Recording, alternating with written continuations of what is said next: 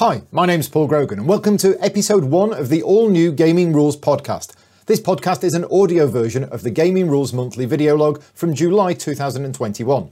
If you prefer to watch this on YouTube, the video is already there, but a number of people have asked me to create this as a podcast, and this is only possible with the financial support of my Patreon campaign.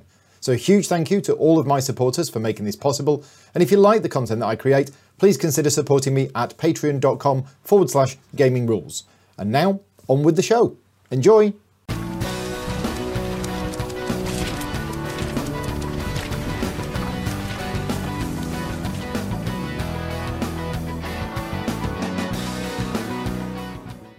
Hi, my name's Paul Grogan. Welcome to the Gaming Rules monthly video log for July 2021. Now, a few things before we start. Apologies that this is a little bit late. I normally try and do these in the second week of every month, but last week my workload got a little bit out of control. So I tried to concentrate on that this week, doing it this week. The other thing, before we start, if I look like I'm about to fall asleep and really hot, it's because it's really hot. We're in the middle of a heat wave here in the UK at the moment, and not only is it super warm, we have no breeze whatsoever. We've got all of the windows in our house open. It doesn't help that I'm sat here with the lights on, but yeah, so I'm struggling a bit at the moment, so yeah, apologies for that. Anyway, I'm going to talk about all of the games that I've played since the last video log, and because this one is slightly delayed, that means this is going to be a bumper issue. This video log is going to cover all of the games that I've played from the 11th of May? No, that can't be right. 11th of June, it must be. 11th of June through to pretty much yesterday.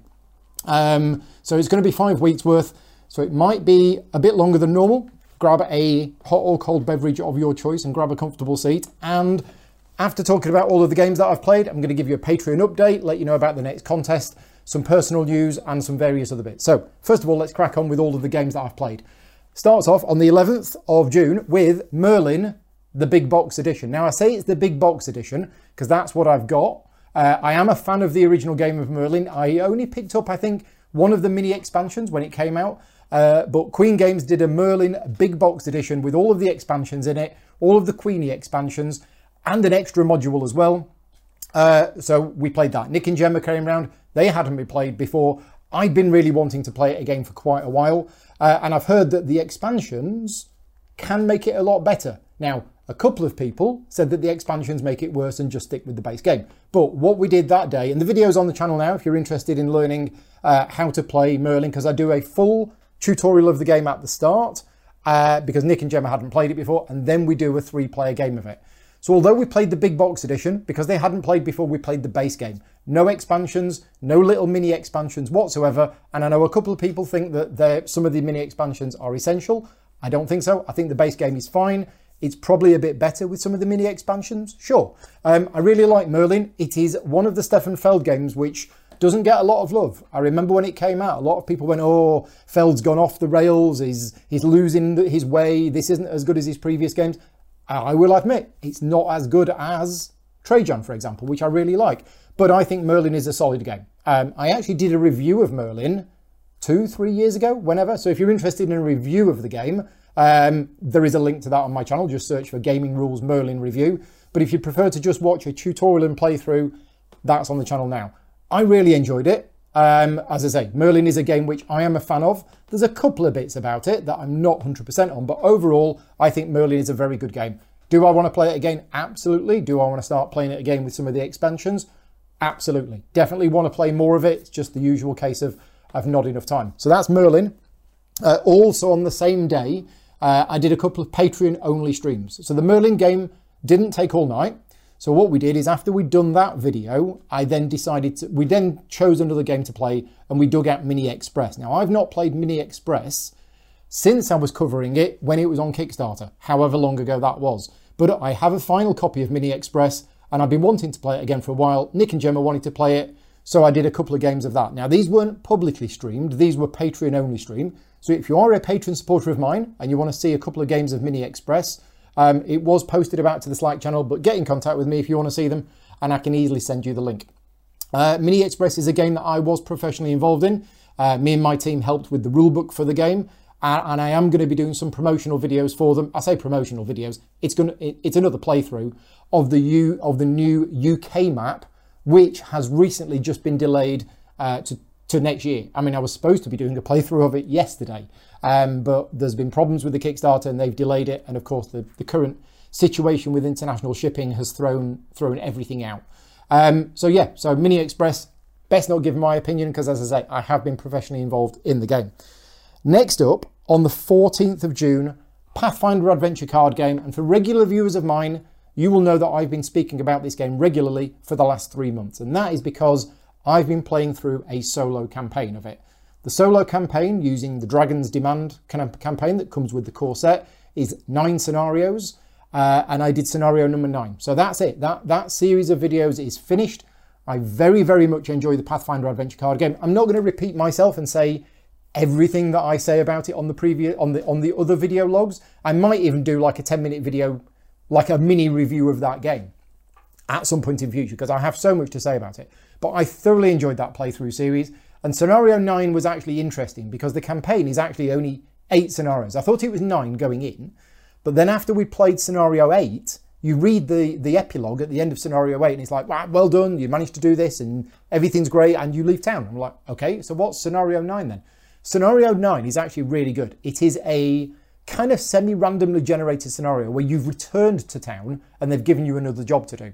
And you roll a d6 to see which type of scenario it is, and then you build this deck randomly. And basically, scenario 9 is totally replayable. Now, all of the other ones are replayable, but they will be similar. Scenario 9 is very replayable because even the objectives change, the monsters change, the locations change. Yeah, it's kind of a random scenario generator. Really enjoyed it. It was a siege scenario. That's on the channel now. And if you're interested in Pathfinder Adventure card game, then yeah, there's 9 videos on my channel in the last few months. I did cover the game a couple of years ago, but this solo playthrough series has been really good. Would I want to play through it again solo, the same campaign using a different character? Yes. Would I want to play the other campaign? Yes. Do I want to play it multiplayer? Yes. Yes to everything. I want to play the game more because I really enjoy it. It's just a bit of a time investment because of the campaign nature of it. Oh, we're getting a little bit of a breeze. For the first time in 5 days, we're actually getting a bit of a breeze. I'm sat downstairs in the dining room and the window is open. I've got the curtains closed, but that's what, new curtains, by the way. Anyway, moving on to games. The 15th of June and the 29th of June, Gloomhaven Jaws of the Lion. Now, we should be playing, we'd like to play Gloomhaven Jaws of the Lion every Tuesday. Tuesday night is our Gloomhaven Jaws of the Lion night. However, as I mentioned at the start, my workload for the last couple of weeks has gone a bit out of control and we haven't played it since. We're due to play it tonight, but that's not going to happen either because I'll be probably editing this video log. So we played 2 games of Gloomhaven Jaws of the Lion. Without giving any spoilers away, I'm playing the Demolitionist and I'm on level 5. Vicky's playing the Red Guard. She's on level 5. We've been playing it 2-player. We are on scenario 15, 16, I think. But basically, we did a scenario and we failed. Now, we've failed scenarios before. We've failed scenarios in Gloomhaven before. But rather than playing that scenario again, we then decided to go off and do one of the other scenarios which had opened up recently. And something's happened that's never happened to me in any of my plays of Gloomhaven in the 3 years that I've been playing it. We failed 2 consecutive scenarios. Now, normally what happens is we'll fail one. I mean, we don't normally fail, but when we do fail, we'll then do it again and we'll succeed, or we'll do a different one and we'll succeed. We've never had 2 games back to back, although 2 weeks apart, where we failed both scenarios. And the reason we failed is we're not very good at the game. I mean, we're not experts at the game. We're good at the game, but we're not experts at the game. But there is the random factor in Gloomhaven. You can get lucky with the enemy cards. You know, the guards can stand there and do nothing when it would have been perfect for them to move and attack you. Or you might get really unlucky in the fact that they do a super attack card, or they get a critical and you draw your miss or your null. There is the luck factor in the game. Sometimes that luck factor balances out over the course of a scenario and sometimes it doesn't. But these 2 games that we failed, we have just hit scenario level 3. So the way that Gloomhaven works, and most of you watching this will have probably played Gloomhaven. If you haven't played Gloomhaven, I'll try and explain it to you. What happens is there is a scenario level, and the scenario level is the average level of the party divided by 2 and rounded up.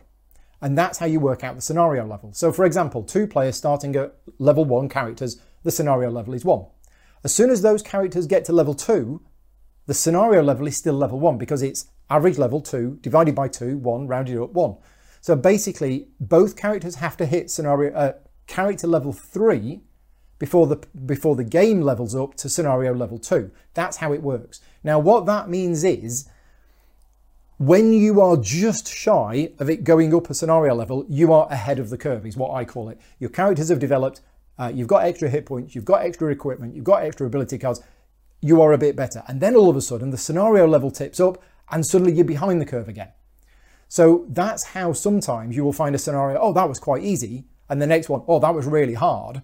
Now, some scenarios are harder than others, but it's generally, for us, I find it is based on whether you have just tipped over a scenario level or you're just below it. And we just tipped up to scenario level 3, and suddenly these two scenarios were really difficult. Okay, now, I posted on a couple of Facebook groups about this, including the Gloomhaven group and some other Facebook groups that I'm on, about the situation with replaying scenarios, because I wanted to get other people's opinions on what they do. And this is also a question for the video log. So if you're watching this video log, obviously, please give the video a like and leave me a comment anyway, but I'm curious to know what you do. Please put your comments in the vlog, in the video notes thing. Do you treat it as a win, which is what some people do? Some people have said, look, Paul, our time is limited. We don't want to replay the same scenarios more than once. If we fail a scenario, we just treat it as if we won. We don't get the XP rewards or anything like that, but we just move on because we want to play the game. We want to enjoy the game. In Gloomhaven, there's so many scenarios out. We don't want to replay a scenario again. I totally get that. I absolutely get that. Then there's the other extreme to say you're cheating if you don't replay it again. I've replayed scenarios 5 to 6 times before I win. And that's the other extreme. And I totally get that point of view as well. And I'd like to know what you do, because from our point of view, we're a little bit in the middle.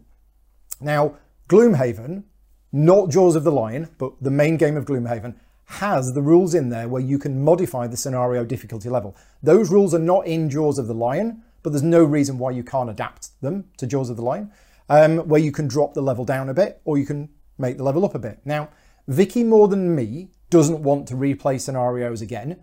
We will play it once more if we need to, but she doesn't really even want to do that. And I totally get that. We've got so many games to play. We've got so many adventures left of Gloomhaven, Jaws of the Lion and Gloomhaven, with Frosthaven not quite round the corner, that why would we spend our valuable time replaying a scenario because we failed the first time? Now, my point of view is, well, we'll do it better the second time and we'll learn from it and it'll be okay. Anyway, what I'm getting round to is we could drop the scenario level down from 3 to 2. And that's exactly what Vicky said. She said, we'll play this scenario again, but I want to drop the scenario level down because I don't want to fail again. Now, my counter argument to that was, let's play it again on the same level, but just treat it as a win whether we succeed or fail. Now, we will still play the game properly. We will still try our hardest to win. So the fact that we will win whether we win or we don't isn't going to affect, we're not going to go into the game and just be lazy and think it doesn't matter because we're going to win anyway. No, we will play the game properly and we will try and win. The reason why I don't want to drop the level down is I want the game to be a challenge. I don't want the game to be too easy. If a game is too easy, you feel like you haven't been challenged and you're just kind of going through the motions. So dropping it down to scenario level 2 for me would be too easy. Keeping it at level 3 might be too hard. Do we just play it again? But then I came up with an alternative idea, and I haven't yet spoken to Isaac about this, and I'm actually going to develop it a little bit further, and that is scenario level 2.5. So you don't just drop the whole thing down by a level, but what you do is you pick randomly or through choice some of the monsters that you're going to meet, and you drop their level down by 1, but not all of them. So it's basically fractional difficulty settings. And I need to explore this idea more, but let me know what you think about it. Anyway, are we still enjoying the campaign? Absolutely. The fact that we failed the scenarios doesn't diminish our enjoyment of the game. I think we're near the end of the main storyline. As I say, we would have played tonight, but I'm probably not going to be able to. So hopefully, by the next video log, we might have finished the campaign. You never know. Right, moving on. The 16th. What day was this? This was a Wednesday. Wednesday, the 16th of June. Andy and Alan came round and we played Kanban EV. Now, I'm professionally involved in this game. I have been working with Vittel professionally now for, what, 6 or 7 years? and I helped write the rulebook for this game, and I created an official how to play video. So I'm afraid you're not going to get my personal opinions on Kanban EV. If you like Vital Lacerda style games, you're probably going to like this one. But the playthrough is on the channel. It is a tutorial and playthrough video. It's on the channel now. Just search for Kanban EV Gaming Rules and you'll find it. And that was Andy and Alan, and we played it. Now, I was about to say something about the game, which is an opinion. It's not. I played terribly. Now, bearing in mind, I'd played this before. Andy and Alan hadn't played this before. I played terribly and lost by a country mile. Andy and Alan are really smart. They'd read the rules beforehand. They'd watched my how to play video beforehand. We had a bit of a refresher at the start. I gave them some tips on what to watch out for. And then I played terribly. I now want to play it again because I just played awful. Like all of the things that I was saying to myself at the start to do, I then somehow didn't do. I just got out of sequence with all of the things. Anyway, yeah, it was a really good game. Really enjoyed the game. And it's on the channel now if you want to watch it. On the 17th of June, the day afterwards, I continued my Vital Lacerda week and I did 3 games of Mercado de Lisboa, the solo game. Now, the reason why I did 3 is I was just going to do 1. So Mercado de Lisboa is a 1 to 4 player game that's from Vital Lacerda and Julian Pombo. They co-designed it together, and it is much lighter than all of other Vital's games. It's like 4 pages of rules, or maybe 2. But there is a solo mode with 8 different scenarios in there. And I did one of the solo scenarios and I failed. So then what I decided to do was I did it again. And then I did it again. You will not find 3 videos on my channel. You will find 1 video, which is about an hour and a half long, of Mercado de Lisboa. And if you look at it and you think, an hour and a half for 1 video? You know, I mean, that's normal for some of the games that I do, but this is a 30-minute game. The reason is I did 3 games in the same video. Back to back, I just kept resetting it because the solo game of Mercado de Lisboa, and I was not involved in this game at all. I did no development, I didn't do the rulebook, I didn't do anything for it professionally, so I can say what I want about it. The solo game is a little bit like a puzzle. There is a variable and a bit of a random setup to the puzzle, because otherwise you'd just solve it and then it'd be done. But it does operate like a puzzle. And the first and second games of it, I was definitely learning what I needed to do. So in the third game, I definitely had more of an idea of what to do. Now, I've spoken to a number of people about the solo mode of Mercado de Lisboa. Some people think it's really good. Some people think it's absolutely awful and tacked on and shouldn't have been there. My personal opinion is that I'm glad it's in there because there's 8 different scenarios that you can play.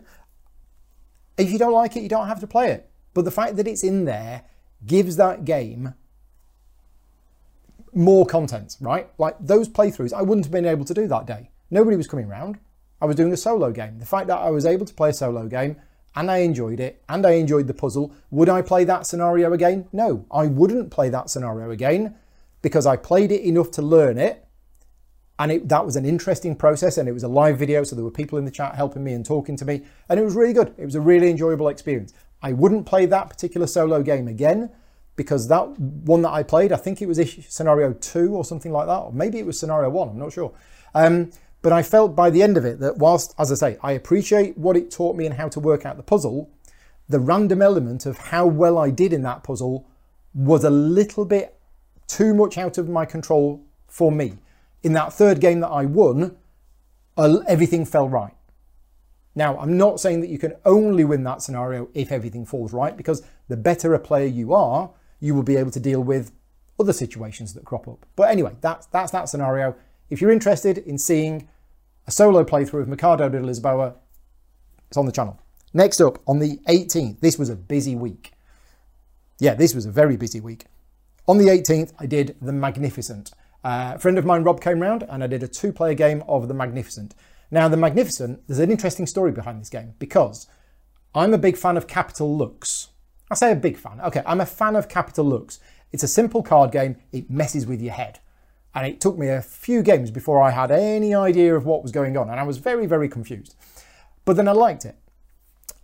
They did a Capital Lux 2. So I contacted the publisher, Aporta Games, and said, "Hi, my name's Paul Grogan.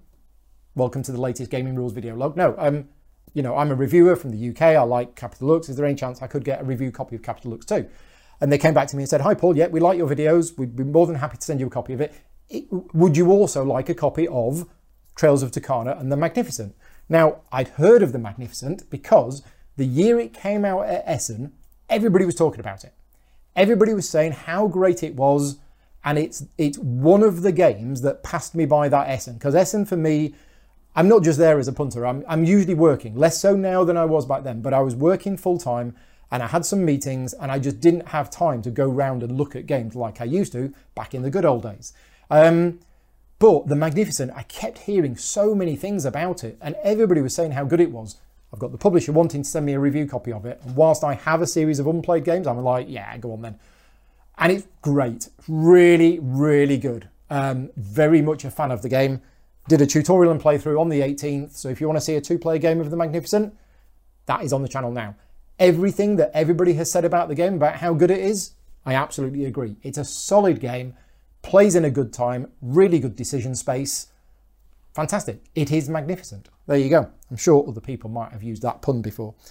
Next up, on the 19th, was another solo playthrough. Now, this is one voted on by my Patreon supporters. So every month, I do a number of solo playthroughs, but one of the solo playthroughs that I do each month is voted on by my Patreon supporters. And the one they voted on last month was a former bridesmaid for about the last 6 months, and that is Heroes of Terrinoth. Heroes of Terrinoth from Fantasy Flight Games, unfortunately not supported by any other expansions.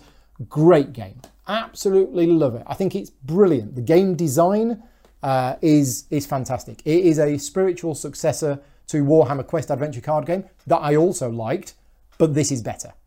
Now, I did a solo playthrough of it every month for the last 6 months or so. When I do the vote of what solo game should I play this month for my Patreon supporters, Heroes of Terrinoth is on there, and it always gets a lot of votes, but it never gets enough votes. Well, last month in June, it did. So I did a solo playthrough of it on the 19th, and it was great, and I really enjoyed it. Now, the solo game of Heroes of Terrinoth isn't really a solo game. You play 2 characters. So it's kind of like, well, I played it solo, but you have to dual hand it. It isn't a true solo game in that you only play 1 character. But anyway, that video is on the channel now, and I'm going to be mentioning Heroes of Terrinoth very soon again. So, next up, 19th, this is Dragonfire. You will not find this video on the channel. This was a Patreon-only stream that I did where we played Dragonfire, and we used Tabletop Simulator. Now, the mod on Tabletop Simulator for Dragonfire is not an official one, but the reason why I used it is 2 of the people playing in the game we own a copy of the game. I have a copy of Dragonfire. Rick also has a copy of Dragonfire. So you might disagree with this, and I know you're right in that Tabletop Simulator mod for that game is technically illegal.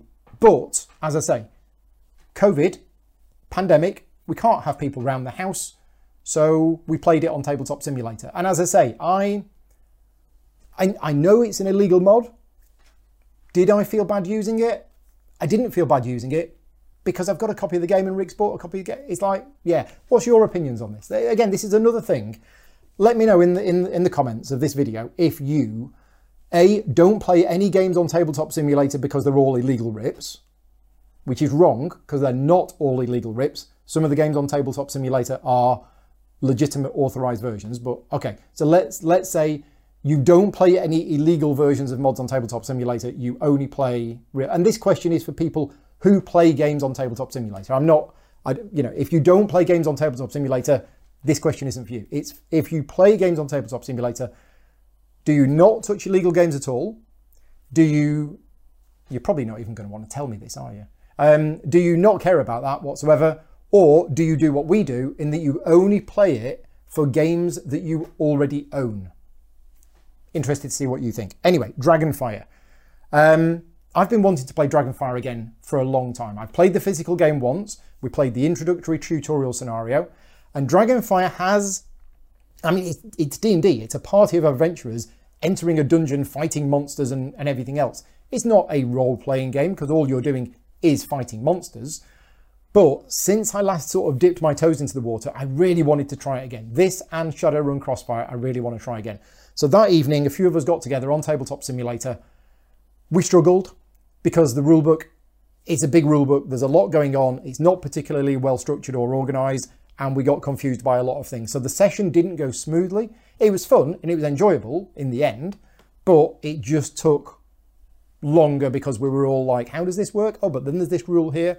It's a game I want to play more of, and I might be playing it again this Saturday. We will see. If you play Dragonfire, let me know. I've heard that it just doesn't work at fewer than 4 players. There are rules for fewer than 4 players, but I've heard it just doesn't work. It doesn't scale well. But if you've played it, let me know what you think. Next, 23rd is 2 videos. They're on the channel now. So I did Mandala Stones, which is from Board and Dice.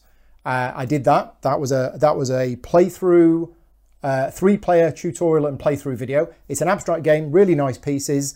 It's got some cleverness to it. It is a game that is one of the games that I would recommend if you are looking for getting other people into games. So gateway games or games for non-gamers or family games, whatever you want to call it. Things like King Domino,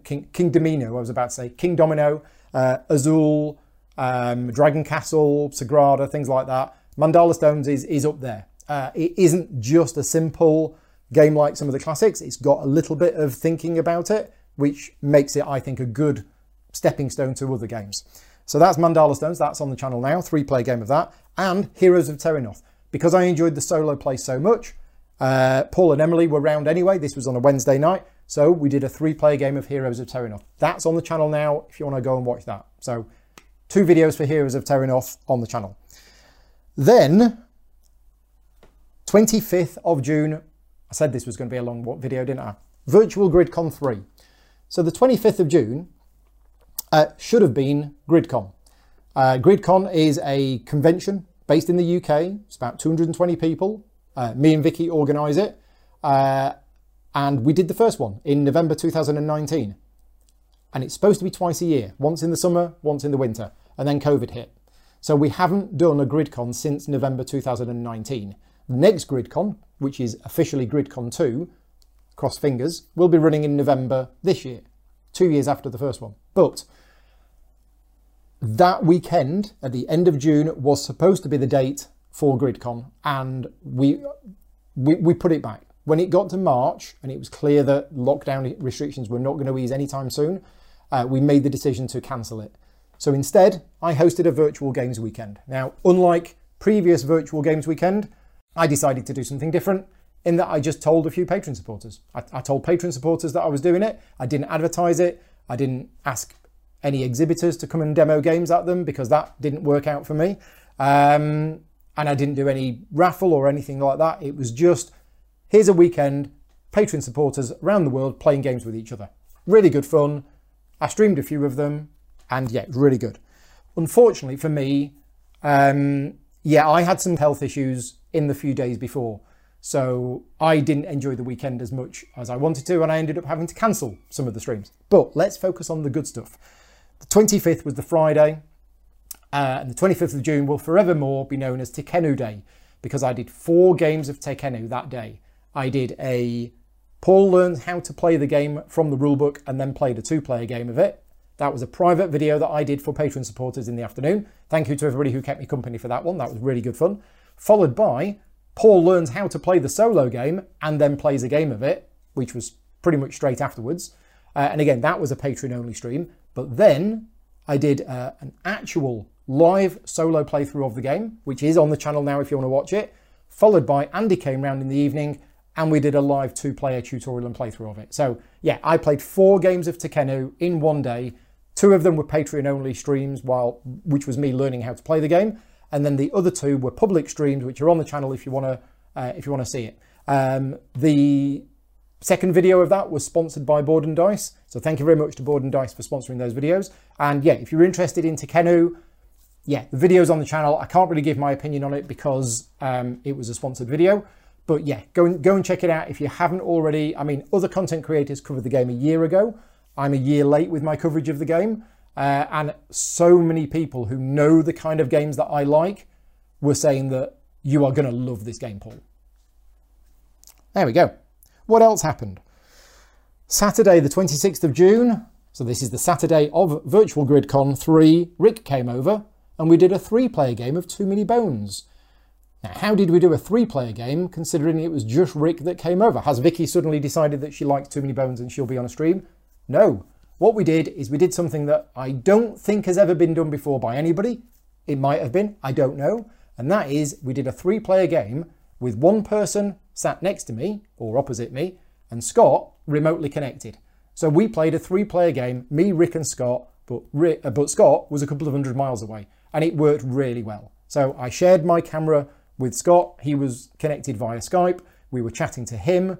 It all worked fine. We had obviously a couple of little audio issues because we had to be able to hear Scott, but we had to make sure that Scott wasn't being picked up by our microphones because otherwise everybody watching would have got echo. But yeah, it went really well. Now, we did a 3-player game of Too Many Bones. That is my 9th video of Too Many Bones this year. It is the first 3-player game that I've done. All of my other videos for that game have been solo player, solo or 2-player. That is the first 3-player game I've done. So I knew it was going to be longer. Now, I don't actually remember that much about the game other than, yeah, it was very long because it was a 3-player game and Gendrix is like the longest scenario. But I think we won. I'm pretty sure we won. I can't quite remember, but I think we won. But it was a great game. It's on the channel now. It's a long video. It's about 5 hours long, maybe even a bit longer. First time I played Too Many Bones 3-player, but it was excellent. Absolutely excellent. Really, really good. Next up, on the Sunday, I did 2 games on the Sunday. The first one is a game that's on my bucket list, and that is Dragon Pass. There's a long story with me and Dragon Pass. If we go back to the mid-80s, when I was just getting into gaming, a friend of mine had Dragon Pass. I mean, I was like 14, 15 years old. Hex Encounter war games were a thing, and Dragon Pass is a Hex Encounter war game. Oh, that breeze is nice. Set in the Glorantha universe, created by Greg Stafford, RuneQuest role-playing game and Chaosium and all of that sort of stuff. And I remember trying to play it in the mid-80s, but it was a bit beyond us at the time. We were kids. We weren't ready for that kind of game, but I liked the thought of it, and I liked the idea of it, and I used to have RuneQuest, the role-playing game, as well. Anyway, then I obviously grew up, moved on, lost contact with the friend who had it and everything else, and then there's a 20-year gap where I don't remember very much, but about 10 years ago, 10 to 15 years ago, I had a copy. I had a copy of Dragon Pass. I don't remember where it came from, but I had a copy, and I've been wanting to play this game for like 30 years. I actually properly give it a go, properly try and play it. Anyway, a good friend of mine, Steve Pritchard, who used to run Spellbinder Games back in the 80s, for those who remember Play by Mail games. Yep, Play by Mail, not Play by Email. He also used to work for Games Workshop during the time when they were doing the Lord of the Rings miniature games.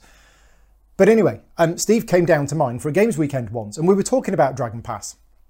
And he said, yeah, I used to have a copy of Dragon Pass and I don't know where it went. So I went and got my copy of Dragon Pass from the attic and showed it to him, and on the inside it said property of Sheffield University. It was his copy of Dragon Pass. So he took it back, and I now don't have a copy of Dragon Pass anymore. But this game, as I say, it's on my bucket list. I have a few games on my bucket list, and on the 27th of June 2021, I actually got a chance to play it. Peter Rushton, a patron supporter of mine, took some time to learn how to play the game, and we played it on Tabletop Simulator. We played Scenario 1, and I am very, very happy that I've played it. However, the combat rules were a little bit old school. Now, there's a lot about the game which is quite old school. It's a Hex Encounter war game. You have movement points. You move your little counters across the map. You know, really, the physical game has tiny little fiddly counters with tiny little numbers on that you can't really see. You know, the usual stuff if you've played Hex Encounter war games. But there's some things about this game which are very clever in the way that some of the movement works and the way that the combat works and everything else. But the main combat mechanism was you look up your combat value on the table and then you roll a d6. And the differences between rolling a 1 and a 6 are massive. It was a game of extremes, and the way that the combat works, and this, I found this very unusual. This is melee combat in the game between two armies. The attacker rolls first, and if they roll high, they'll wipe out the defenders and not take a single casualty. That seems unusual. I don't think I've ever played a game where melee combat has been resolved in that way before. and then whatever defenders are alive get to attack back at double strength. So it's basically, it's extreme. It really, really is extreme. And I didn't like it. I don't like that in a combat system. And the game that we played, whilst I enjoyed playing the game because it ticked off the bucket list, we had a game which was full of extremes. So for example, Peter attacks me with a force that's 3 times my size in melee combat and rolls a 1 and kills one of my little people. And then I fight back and I roll a 6 and kill his entire army. And then in the next fight, I'm attacking him. He's in a stockade. He's actually got a higher defensive strength than me, but I roll a 6 and he rolls a 1. And I know what you're going to say. Oh, it's combat. It's unpredictable. I don't care about that. I want to play a game and I want to invest my time, my energy into playing a game. And I don't want the result of that game to be decided by a few lucky dice rolls on an extreme combat system. We had a very extreme game where, as I say, these me rolling 6s and Peter rolling 1s didn't just happen once or twice. It happened like 3 or 4 times. And as I say, I really enjoyed playing the game and I really appreciate Peter putting the time into learning it. And I would like to play it again, but I cannot play a game with that combat system. It was just weird. And I know the argument against it is, well, they're just the extremes. They rarely happen. But they weren't that extreme. It wasn't 2d6 and take the average, or it wasn't an average dice. It was a simple d6 roll. So I'm talking to Peter about it. I'd like to play it again, and we are looking at various options. And I'm probably going to start a thread on my Board Game Geek Guild about this, about dice and average dice and things like that. But anyway, Dragon Pass, it's a game from 1985, I think, or even before that. It was a Patreon-only stream, so it's not a video which I would put public. But yeah, it was interesting to play it, and yeah, I'm keen to play it again because we only touched the surface. We only played Scenario 1.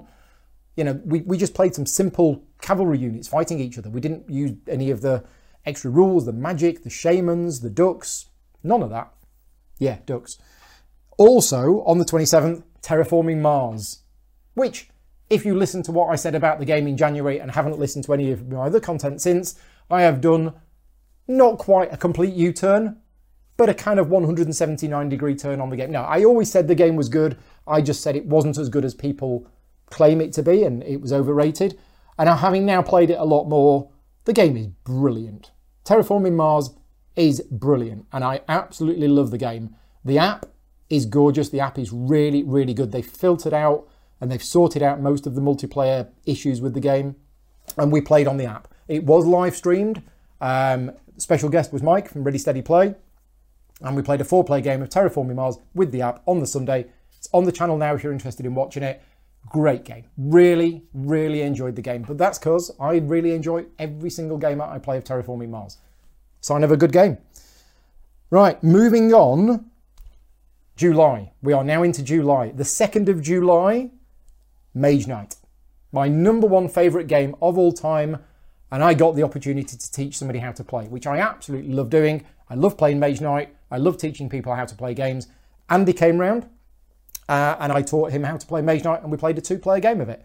So if you've always wanted to learn how to play Mage Knight and didn't know what it was about, that video that I did on the 2nd of July 2021, I think is the best video that I have done on Mage Knight. It is a tutorial video where I teach Andy how to play gradually using the walkthrough book.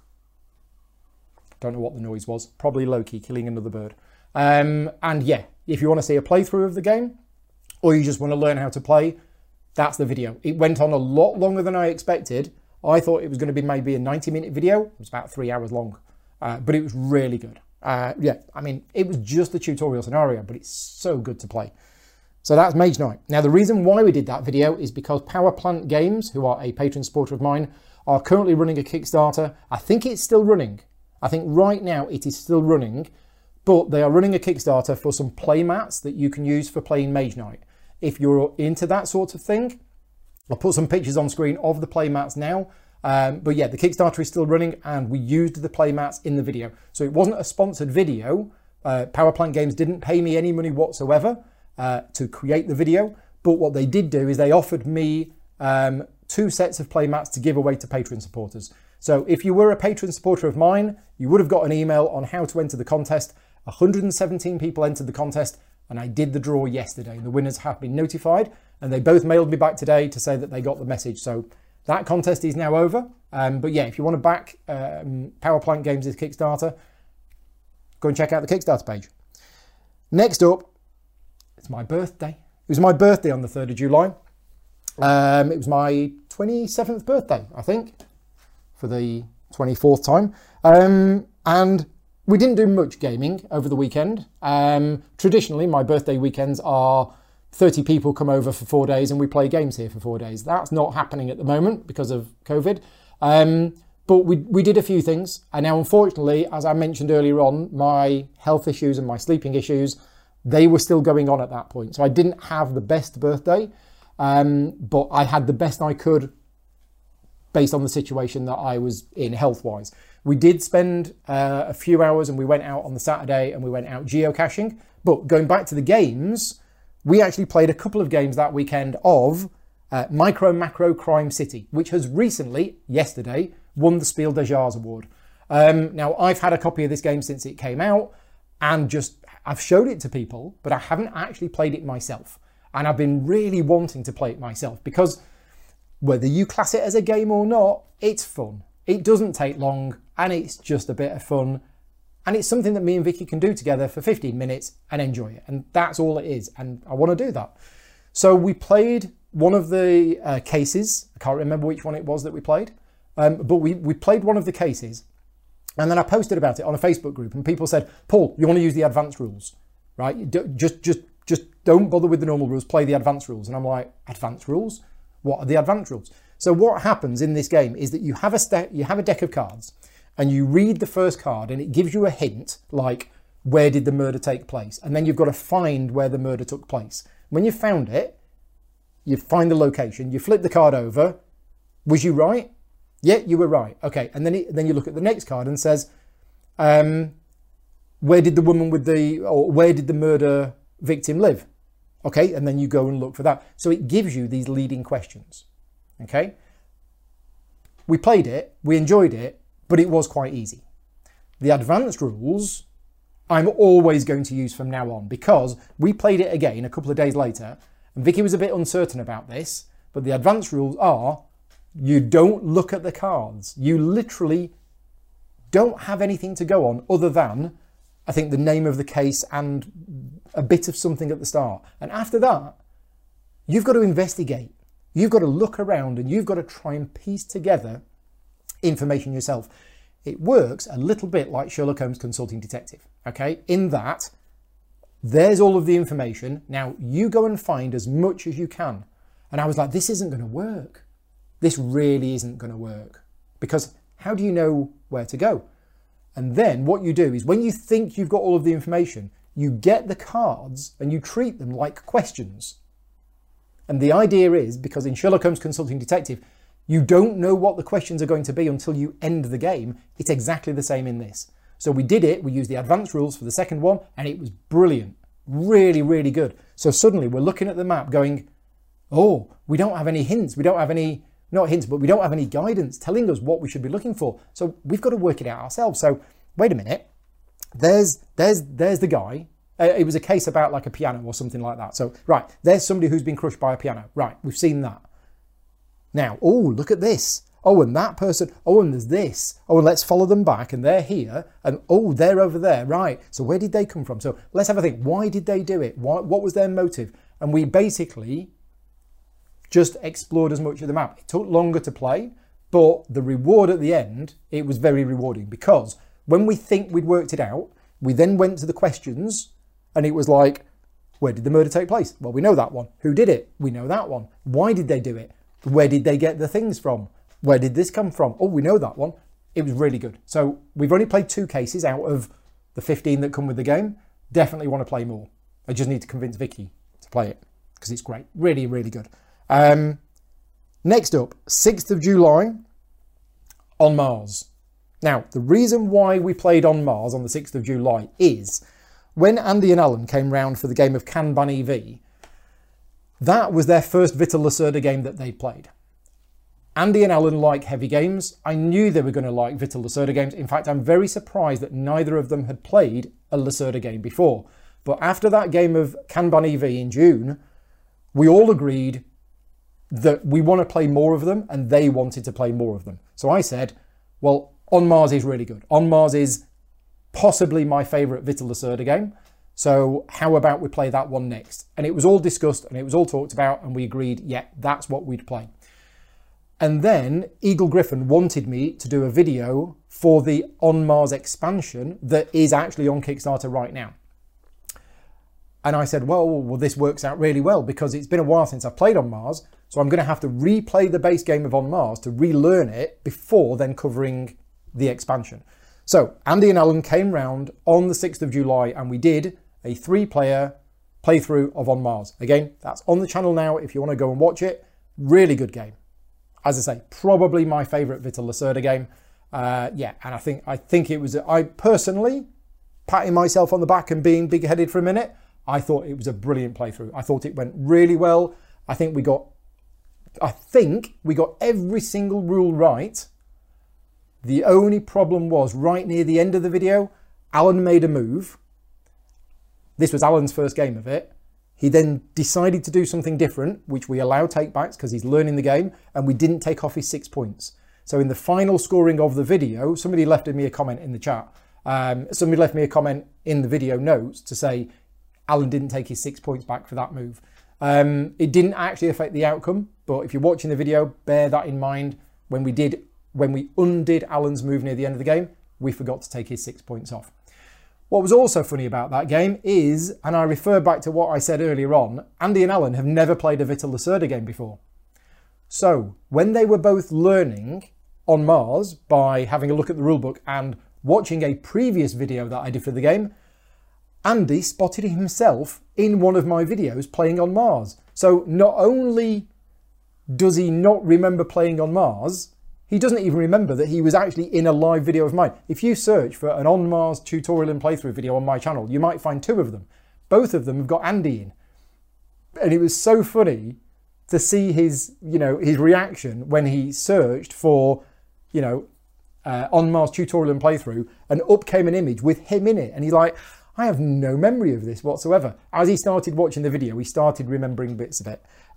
Anyway, we did that. 3-player game of On Mars, and as I say, I think it went really well. On the 7th of July, I did a solo game of Terraforming Mars with the app. I think that was a Patreon-only stream, but I played Terraforming Mars.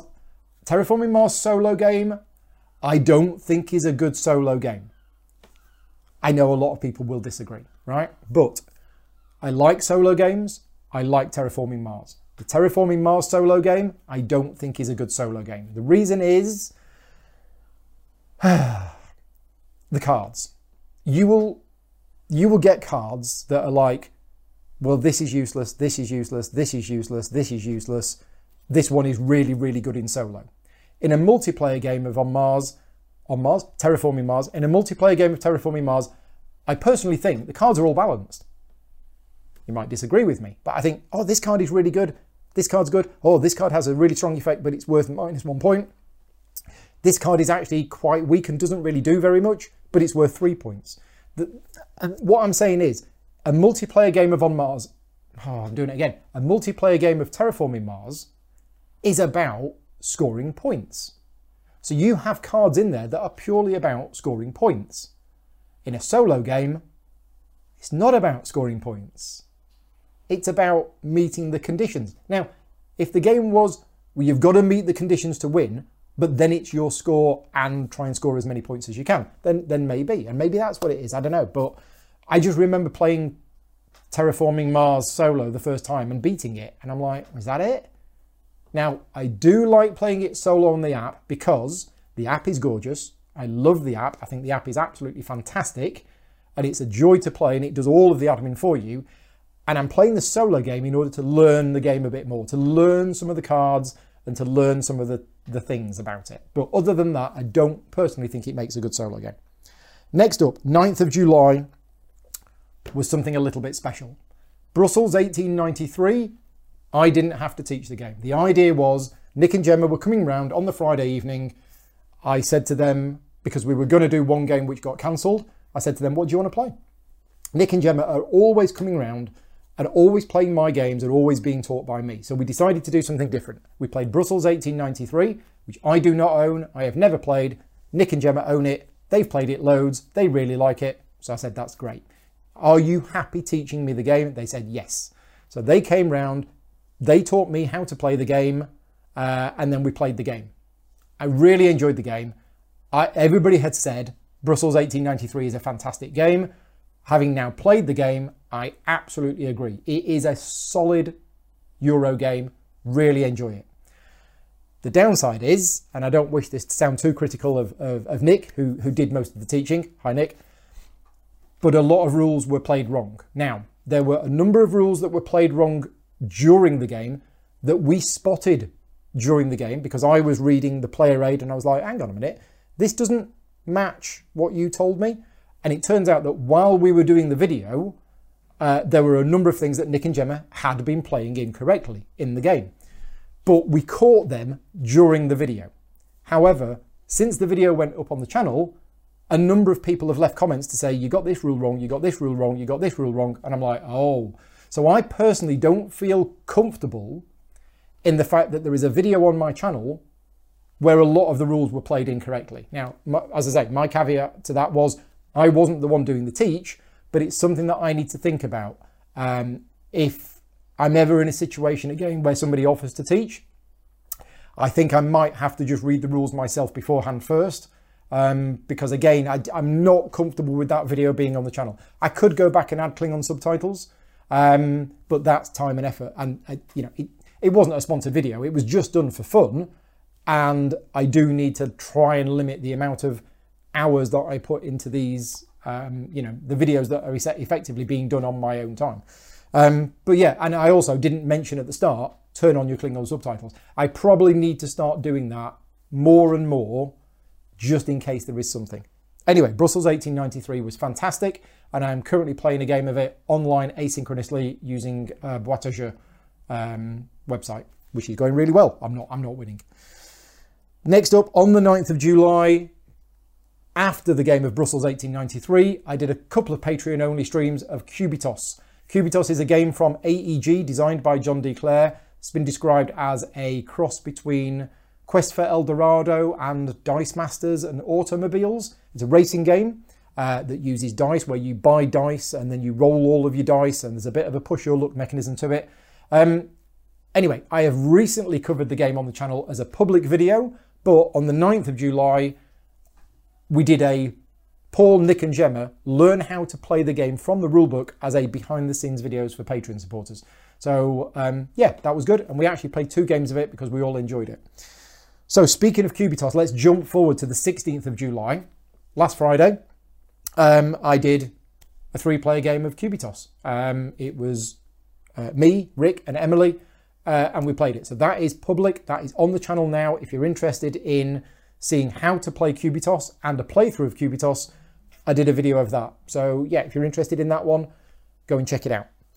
Going back to the 12th of July, I played Nova Luna. Again, this was on Tabletop Simulator because one of the people who owns a copy of the game. So it's the virtual equivalent of going around their house and playing their copy of the game. Sorry. But yeah, we played it on Tabletop Simulator because I just fancied playing a game with some Patreon supporters. I only had about an hour and a half, so we played Nova Luna. Nova Luna is a fantastic game. I do not own a physical copy of the game, and I really would like to, because I've played it about 3 or 4 times, and I think it is a fantastic game. Now, interestingly enough, I'm not a big fan of Patchwork. I know Patchwork is really well respected by Uwe Rosenberg, and I have a copy of it, and I respect the game, I just don't get it. Whereas Nova Luna, although it uses one of the mechanisms of that, I think Nova Luna is a brilliant game. And if we're speaking about gateway games, like I mentioned earlier on for Mandala Stones, Nova Luna is probably higher up the list. If you are looking for a game to play with non-gamers or your family, Nova Luna, I think is brilliant. Really, really good. And the reason why I think it's really good is that 4 experienced gamers also really enjoy it as well. And it is quite difficult to find a game which is good for non-gamers, but also is good for gamers. And a few games have managed to do that. And that's one of them. So, 13th of July, On Mars Alien Invasion. Following on from what I said about On Mars earlier on, we did, again, Andy and Alan came round and we did a 3-player game of On Mars with the expansion. That is currently on Kickstarter right now. Now, the expansion for On Mars is called Alien Invasion, a somewhat cooperative expansion. It contains 4 different scenarios or modules, the first of which is a 1 versus many, where one player plays the invading aliens and all of the rest of the players play the humans on the base. 2 and 3 are cooperative scenarios, one's harder than the other. Module 4 is a solo game. Now, I covered scenario 1. Andy and I played the humans and Alan played the alien. So yeah, if you want to see how that plays out, we do a tutorial. We teach you how to play. We don't teach you how to play the human side of it because that's already been covered, but we go through how the alien player works. Now, what I will say in the game is the alien player, this is a bit of a spoiler for what happened in the video, but the alien player is hard to play and Alan hadn't played it before and he was learning how to play. So if you watch that video and think, well, this wasn't play tested at all. The aliens had no chance whatsoever, okay? I can guarantee you the game was play tested and it is balanced, but playing the alien is actually really hard. And it is no surprise at all that the player playing the alien on their first game will not do very well. Whereas the human players are just pretty much mostly doing what they would normally do in a game of On Mars. But anyway, the Kickstarter is running now if you're interested in it. I'm also giving a copy away this month, but I'll come on to that in a minute. Almost there. How long have we been running? I don't know, but we're almost there. 16th of July, I did Distilled. So I spent the day learning it. I learned how to play the game in the morning. I then did a practice game against myself or against 2 pretend opponents in the afternoon. And then on the Friday evening, before the game of Cubitos that I mentioned, Rick and Emily came round and I did a 3-player game of Distilled. Distilled is it's on Kickstarter right now. This was a sponsored video to help promote the campaign, so I can't really give you my opinion on it. But if you're interested in seeing a tutorial and a playthrough of Distilled, that is on the channel now. Apparently there were some audio issues with it, which I do need to look at. I don't quite know what the audio issues were. So if you watch it and the audio is bad, I'm really sorry about that. I will try and fix that before the next video. Finally, on Saturday, I play 3 games of Carom. Now, before you all go to Board Game Geek and look at what Carom is, it's not a Euro game. It's a classic game. It's Indian billiards. I'll put a picture on screen now of me playing Carom. It is a cross between pool and crokinole. Now, Vicky's parents went on holiday to India a number of years ago and they saw this being played in hotels. They had like nice boards of this. And then a year or so later, they were in Bath, I think, at like a Christmas fair or something, or a Christmas market, and they saw somebody selling copies of it and they went, we're going to buy it. So it was a Christmas present from Vicky's parents, I don't know, about 5-6 years ago, something like that. And Vicky was like, why don't we take Carom with us? Because it was Vicky's dad's birthday. And we sat there outside and we played a few games of it. So I had 3 games of it. Yeah, it's a little unusual. And as I say, it is a cross between crokinole and pool. But it's one of those games where you go online to find how to play and you will find 4 different badly translated rulebooks, none of which fit together. So it's one of those games where you're probably going to have to make up some of your own rules for it. But it was good fun. Really enjoyed playing it, sat outside under the marquee, playing that. Anyway, that is almost it.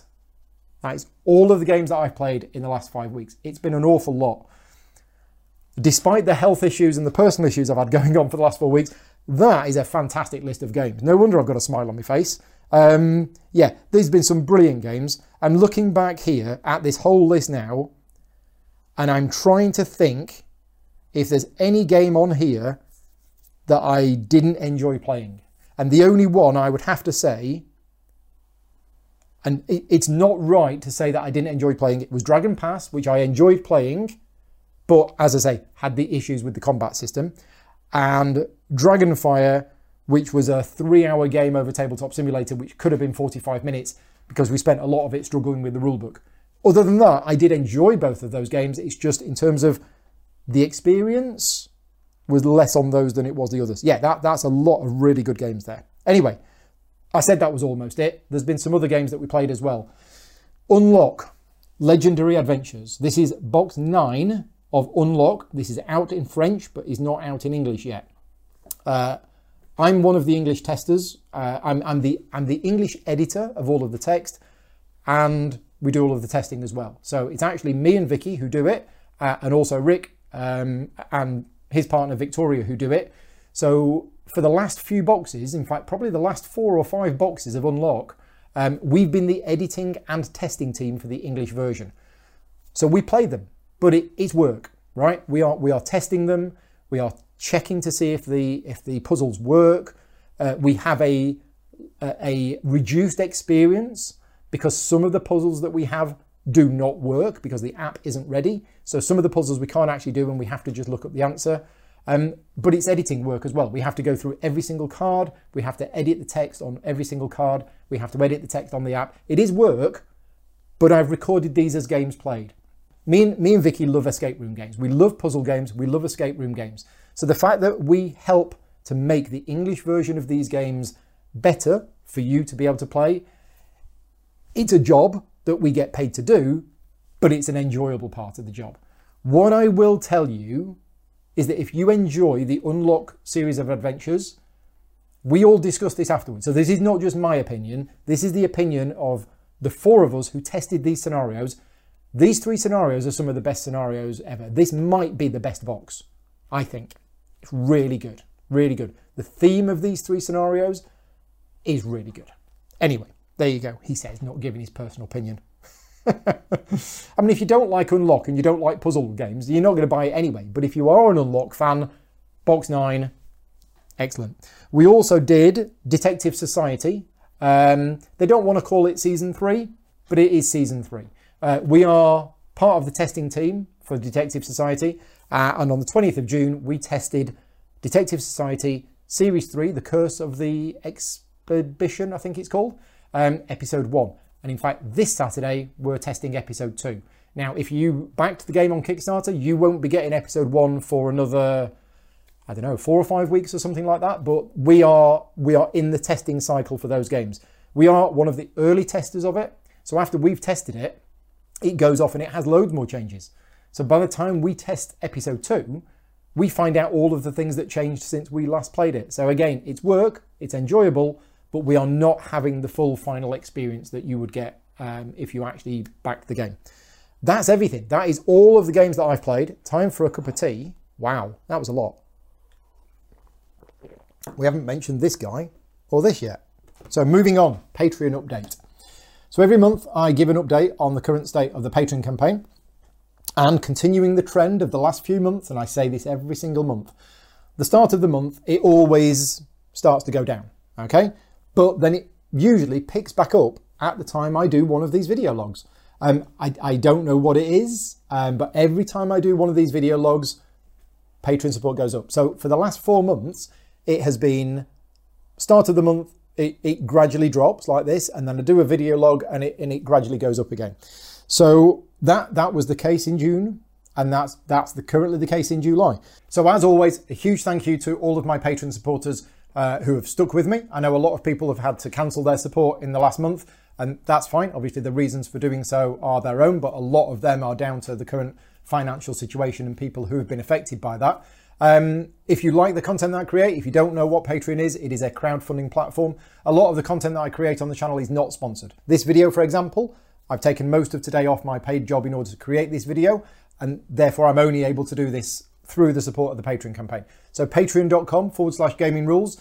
Go and check out the Patreon page if you're interested. Even if you're only able to support at $1 a month, every little bit helps, as a certain supermarket says. But let's have a look at the situation for June. So on screen now is a list of all of the new Patreon supporters that I got in June.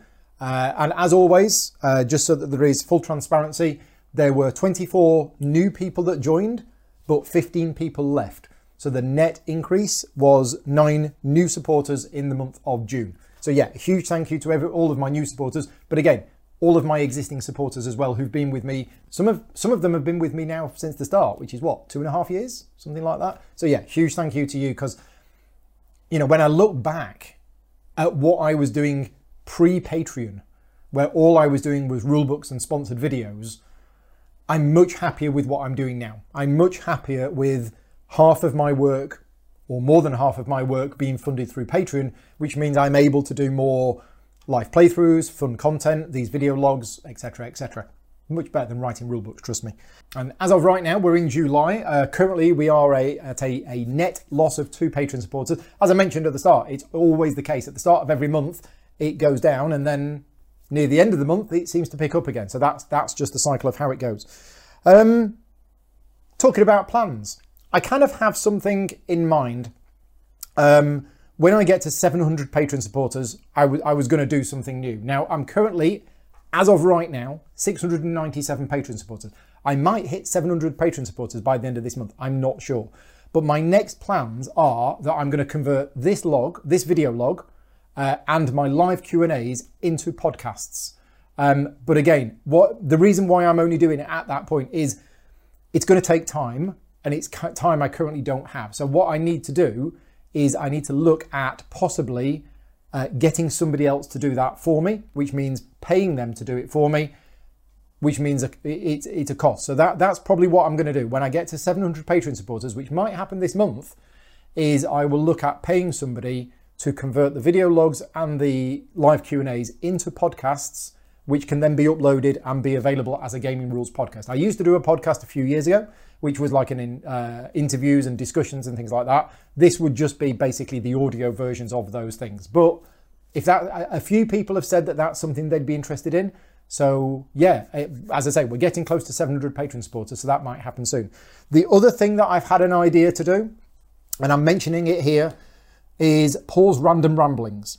Now, I think this is a great idea, but I'm nervous about the overhead on time, because what I'm thinking of this being is a once a week thing at the same time every week, or on the same day every week, is a 5 to 10 minute video, not live, where I filmed it, where I ramble about a certain topic, like average dice, publishers cancelling games and why you should still play them, you know, all sorts of things like that.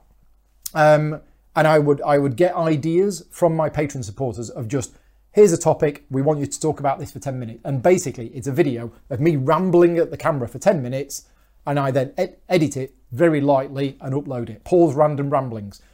It's an idea I've had. At the moment, I'm not able to do it. But again, if the Patreon support continues to increase, then I'll find a way to make it happen. Maybe I'll do that at 750 Patreon supporters. I'm not sure. It's something I want to do. I'm not too keen on setting goals at the moment because of the current situation. It feels like I don't really want to do that. I'm not sure. Other people are doing it. Maybe I should just stop worrying about it. Anyway, contest. Every month I do a contest. I do a giveaway for one of my Patreon supporters at producer level or higher. Last month's giveaway was for my copy of Anachrony.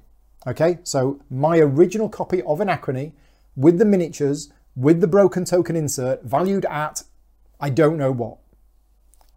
Quite a lot, I think.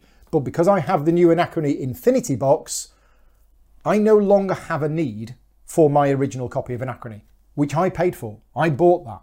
I think other people probably just sell the game, but I wanted to give it away to somebody.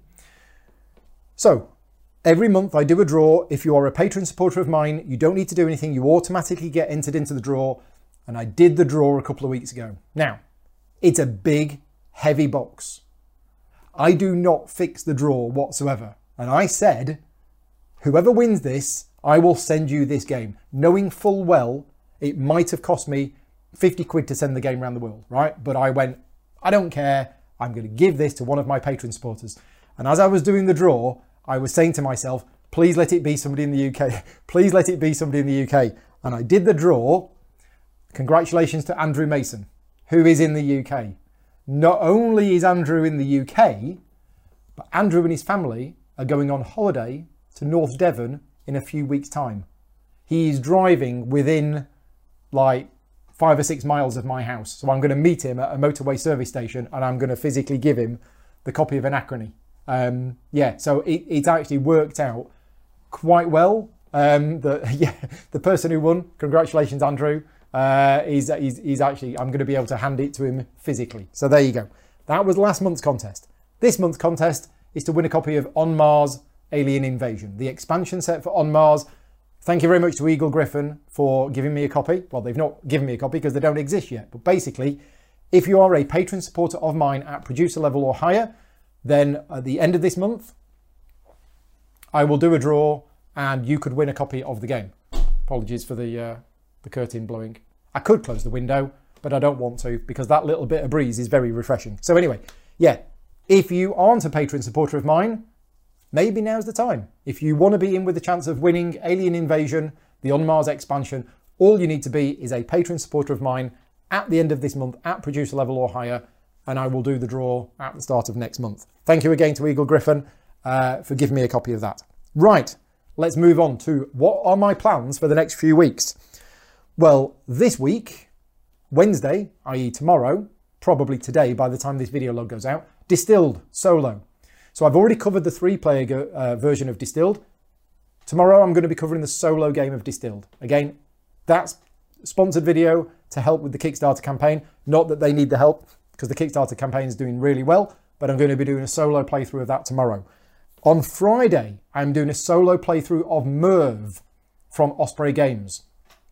That is not a sponsored video, but Osprey Games asked me to do it. So how does that work? Well, Osprey Games are a client of mine, right? I like what Osprey Games do. Osprey Games are a company who I like the games that they produce. I want to do more work with them, and I am actually doing some professional work with them.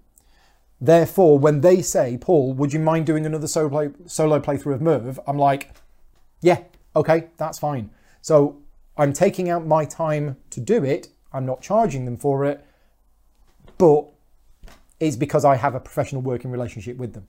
That said, I did ask them, could I have a copy to give away to one of my patron supporters? And they said yes. So there will be a future giveaway for a copy of Merv.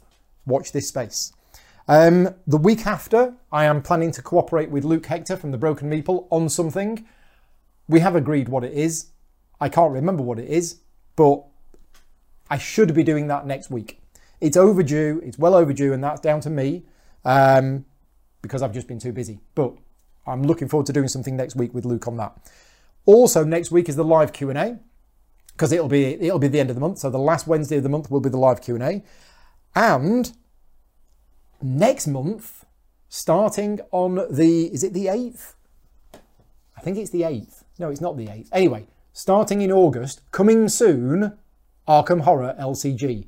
It's been 15 months since we played, but COVID restrictions are starting to ease in the UK. We are going to be starting the Arkham Horror living card game Forgotten Age campaign. It'll be twice a month, every month for the rest of this year. Well, until November, and then we'll finish it. So same players as last time. Me, Emily, Andy, Alan, starting again. Can't wait. It's been so long since I played it. Arkham Horror LCG, fantastic game. Absolutely love it. Also, end of this month, UK Games Expo, which I'm not going to. So some of you watching this might be thinking, oh yeah, we're going to meet Paul at UK Games Expo. When can we get our promo tile for the Cullumpton Under Falling Skies promo tile? And where can we get our Gaming Rules dice? And where can we give Paul our pack of Jaffa cakes and things like that? I'm not going to UK Games Expo. I was going, but now I'm not. So why am I not going to UK Games Expo? Well, it isn't because of the restrictions or the lack of restrictions that UK Games Expo were not putting in place and then are putting in place. It's because Vicky's sister is getting married the week after UK Games Expo.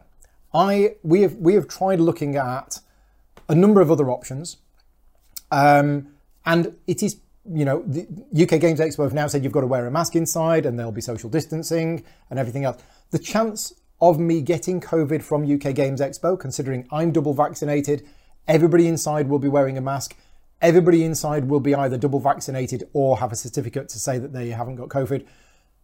I think it will be safe. Okay, it's probably safer going to UK Games Expo than it is going to your local shop. I think. I might be wrong, I don't know. So I think it is going to be safe to go to UK Games Expo. But if I get COVID from UK Games Expo, I wouldn't mind personally, because we can't beat this. We've tried, we can't. There's going to be variant after variant after variant. We cannot continue to live in our bubbles at home, never leaving the house and being scared to do anything. Okay, we just can't. And if it was not due to the fact that Vicky's sister was getting married the week afterwards, I would be going to Expo. And if I got COVID, I got COVID, right? I'm going to be safe. I'm not going to be stupid. I'd wear a mask and everything else. But we can't take the risk. We cannot take the risk that I come back and I have it and then I give it to Vicky and Vicky can't go to her sister's wedding.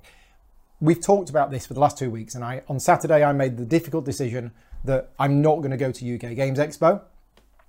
And it's for that reason and that reason alone. If UK Games Expo was the day afterwards or the week afterwards or even 2 weeks before, if it was 2 weeks before the wedding, it would be fine, because I'd go there, come back, stay at home. After 7 or 8 days, still no symptoms, right, fine, we're all good to go.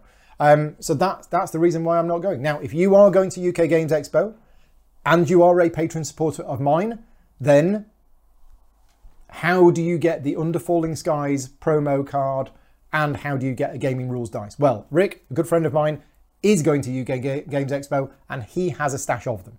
So if you are going to UK Games Expo and you would like to get that, Rick's organising a meetup, ideally through the Slack channel. If you're not on the Slack channel, I can't recommend going on the Slack channel enough, because that's where a lot of stuff happens. But if you're not on the Slack channel and you are a patron supporter and you are going to UK Games Expo, please drop me an email. The plan is that we're going to arrange that Rick is in a certain place at a certain time, and then he'll be there for like 15 minutes or whatever, and that is the opportunity. Rick's only going for a day, and it's not fair on him to go too much out of his way and spend the whole day going around giving promos. So that's the idea, but we've got to sort out the admin, like who's entitled to them, ticking people off the list when you've got one, etc, etc. But anyway, that's what we're going to try and do for that. So that's why I'm not going to UK Games Expo. Instead, I am going to be spending 3 days at home playing games, okay? Because I'm missing out on going to Expo, so I'm going to be doing some games at home. I'm organising another virtual gaming weekend for those patron supporters of mine who can't go to UK Games Expo for whatever reason. Either they're not in the country, or they're in a similar position to me, or they can't go for their own reasons. So yeah, I'm going to be doing some games online that weekend. That's pretty much everything that I've got planned for the next few weeks. There'll be more stuff. I just haven't planned too much yet. So, personal news. Yeah, as I mentioned at the start, I'm really glad that I'm doing this video log this week, because I am in a much better state physically and mentally than I was last week. I've mentioned over the last couple of video logs that things have been difficult for me. That's not been getting any worse. And then about 3 weeks ago, things took a really, really bad turn for the worst. My mental health suffered quite badly, and I was really struggling through every day, and sleeping issues, yeah, really quite bad. As I said, my birthday weekend was affected by that, and then I've had a terrible couple of weeks. I've got through the worst of it now, thankfully. The last 4 or 5 days have been generally okay. That's just how it is with some of the issues that I've got. So yeah, thank you as always for all of the messages of support. Because I've been doing some private streams here and there, and I've been chatting to people on the Slack channel, and that's really helped. So yeah, big thank you to all of your support for that. Birthday. Let's talk about what I did for my birthday weekend. Had some Jaffa cakes, went geocaching. I mentioned the geocaching earlier on. Things that I got given. So yeah, I got some Jaffa cakes from various people. Thank you very much for those people who sent me some packs of Jaffa cakes in the post. Got an armadillo, which if you were at the last live Q&A, you will know where this came from. So thank you very much to Graham for my armadillo. I also got some Marvel Champions packs. I got the Guardians of the Galaxy and the Wasp. Thank you very much. I don't technically know who they came from, but thank you very much to the person or people who sent those. Much appreciated. And yeah, as I say, all in all, I had a good birthday weekend considering the state that I was in at the time. Now, I am still owed a 50th birthday games weekend from last year, and now I'm owed a 51st games weekend for this year. So at some point, I will be having a games weekend where I'm going to invite loads of people around and we're going to play games all weekend. We're allowed to do that now, and it's about time. It's going to be after the wedding, but maybe at some point in the next couple of months, I'll be doing something like that.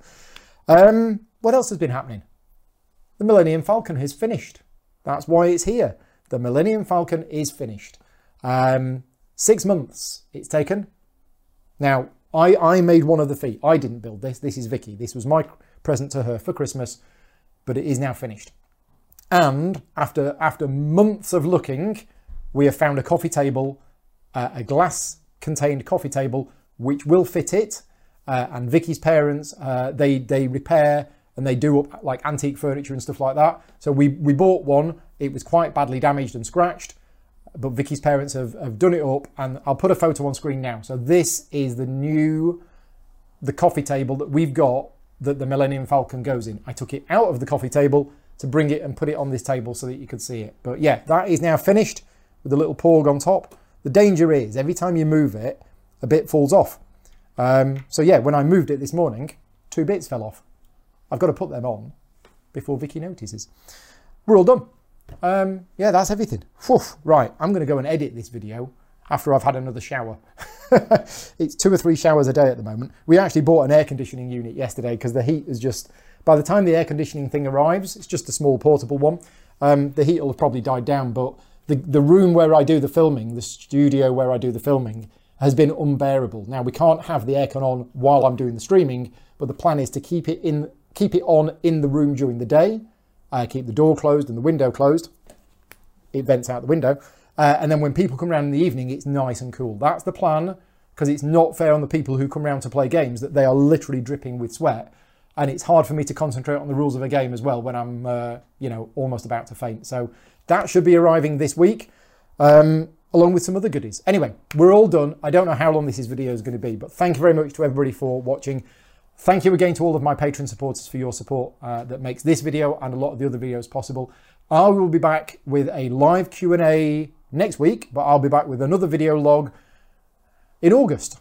Hopefully a little bit earlier, but you never know. We'll see what happens. Until next time, take care and thanks for watching.